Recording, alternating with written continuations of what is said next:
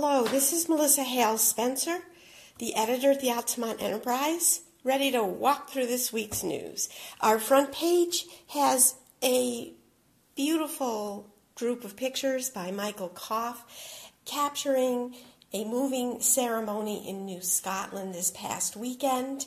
This man here, Don Miller, has befriended this man, Art Hamilton, having been on an honor flight with him where veterans are flown to see their monument in Washington, D.C. And Art Hamilton was a young man in the Navy who was part of the D-Day invasion in France.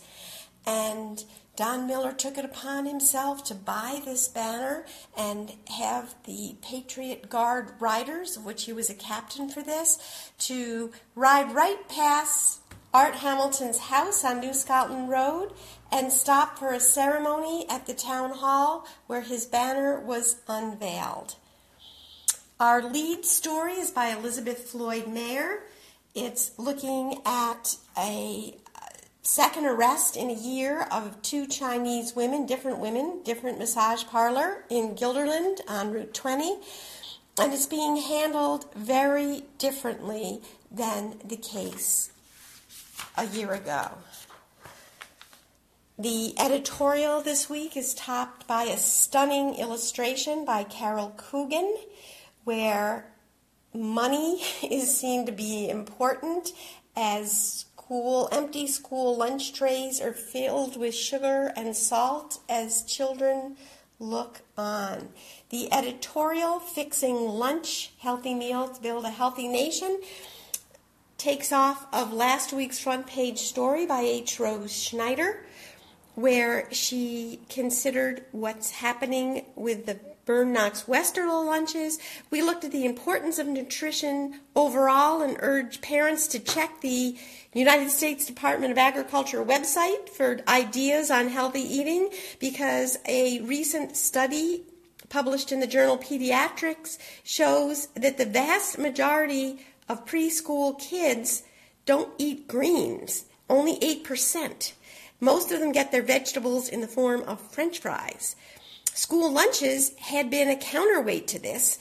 Under the Obama administration, there was an initiative that required whole grains, for example, and other healthy measures. It was unpopular in some schools. Voorheesville quit their school lunch program for a while. Kids were throwing out the fruits.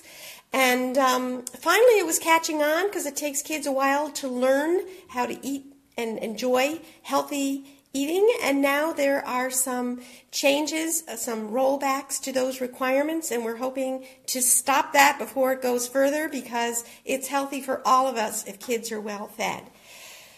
We have a letter this week from Assemblymember Patricia Fahey, who is responding to our editorial last week, and she points out she was the only upstate Assembly member to not block the New York City fees for plastic bags, and she has some very convincing arguments on why it's important for us to deal with this problem.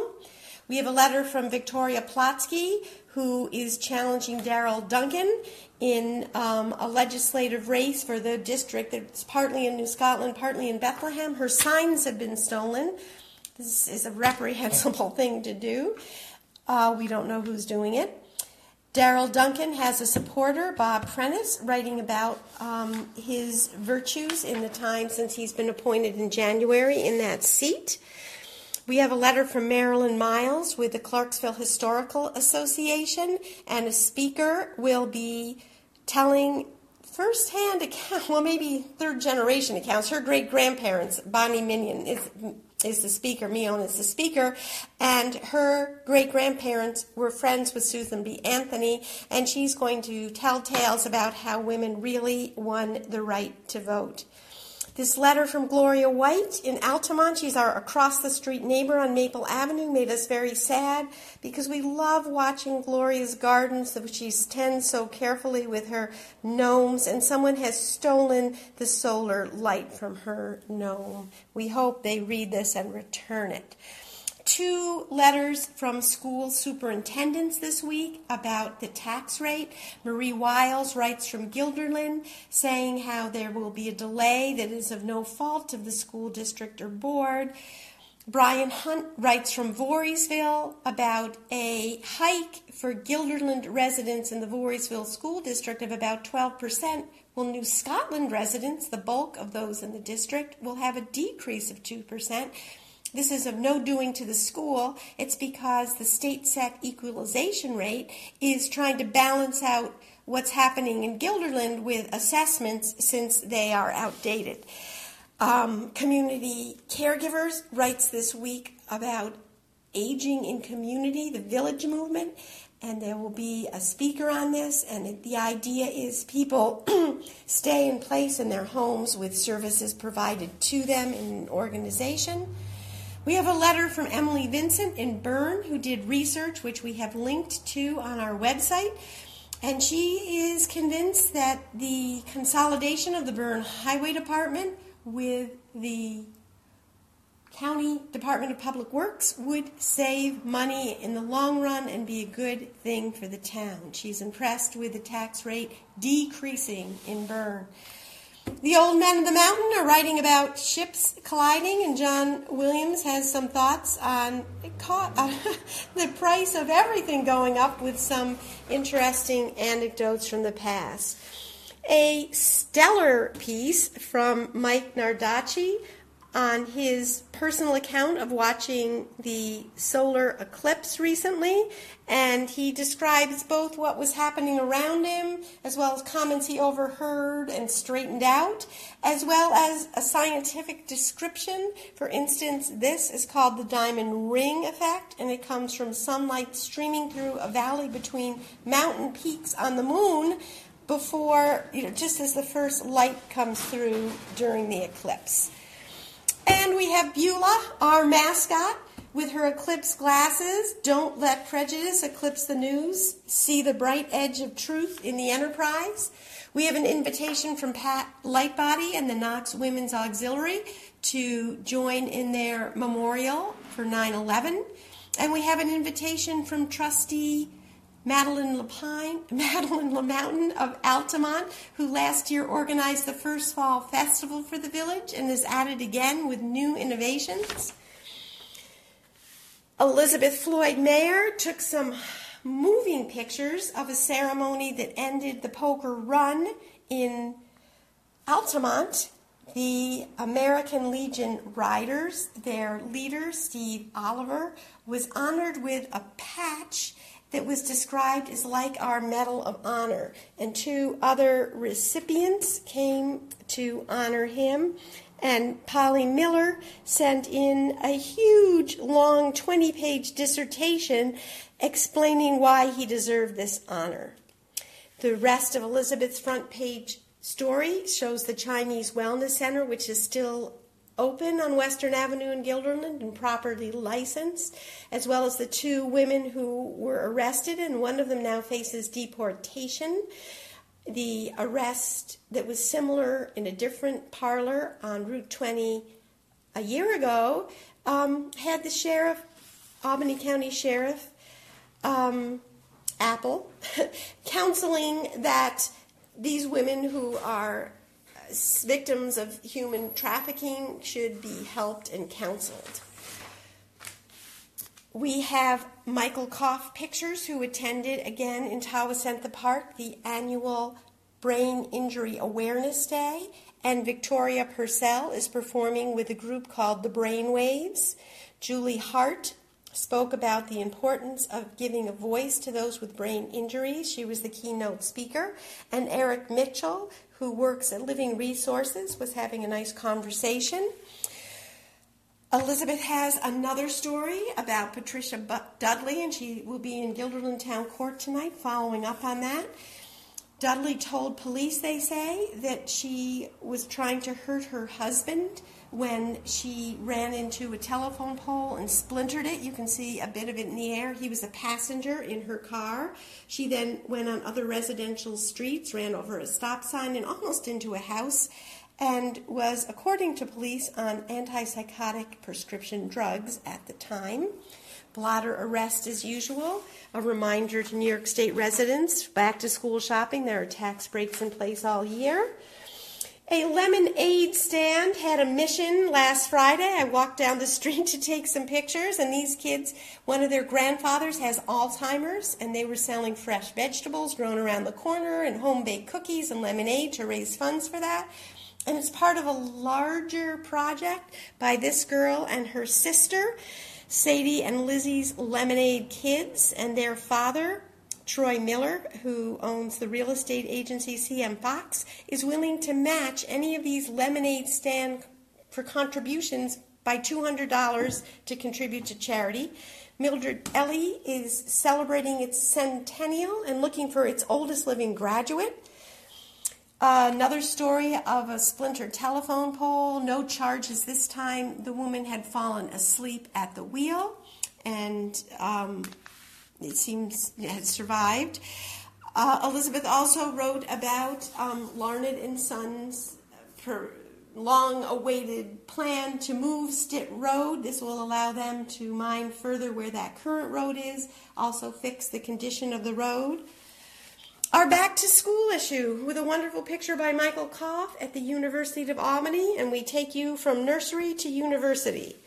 And the nursery is at the center where Annie Cosgrove has opened in Altamont a new preschool where she, after decades of teaching, felt that there was too much emphasis with No Child Left Behind on workbook-type learning, and is a proponent of the Reggio Emilia approach. That's a city in Italy where after World War II they wanted to make the world a better place and thought kids learned best if they explored and saw the wonder, for instance, in these monarch chrysalises. They play with color and light to learn about science. They have a special area that can be a kitchen, can be a bear's cave, can be whatever they want it to be. Then we go to K through 12 with Elizabeth Floyd Mayer. She took a look at our area schools, and while Gilderland has become much more diverse in recent years, and you can see that clearly in this recent picture at Farnsworth Middle School releasing monarch butterflies, the staff still remains largely white, and two national experts talked to Elizabeth, David Johns and Dr. Ivory Tolman, about how this is a nationwide problem across the country. All in all, the minorities are the majority students, and the teachers have not kept up with that. Going further, we have Beulah, and we're urging to paper train your graduates. When your son or daughter is off at college, it's like a letter from home, and they can keep up with news. There's now a way to go back to school shopping without leaving your home with online lists where things can be ordered, and most of our area schools are participating. Comments are being sought right now on federal regulations on education, so those of you that are complaining, here's your chance to be heard. This is about a walk to raise consciousness as people go back to school about kids who have food allergies and how serious that can be. Lots of events going on in our area, and we take special note of a wedding, Andy Cole and Aaron Urban, and we wish them a happily ever after.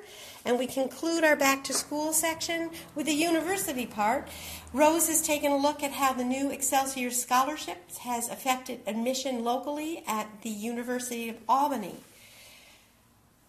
Elizabeth has looked, coming up on September 12th are the primaries, and she has examined in Gilderland which candidates are running for what. And in shorthand, the Democratic incumbents have been endorsed by the Conservative and Independence parties.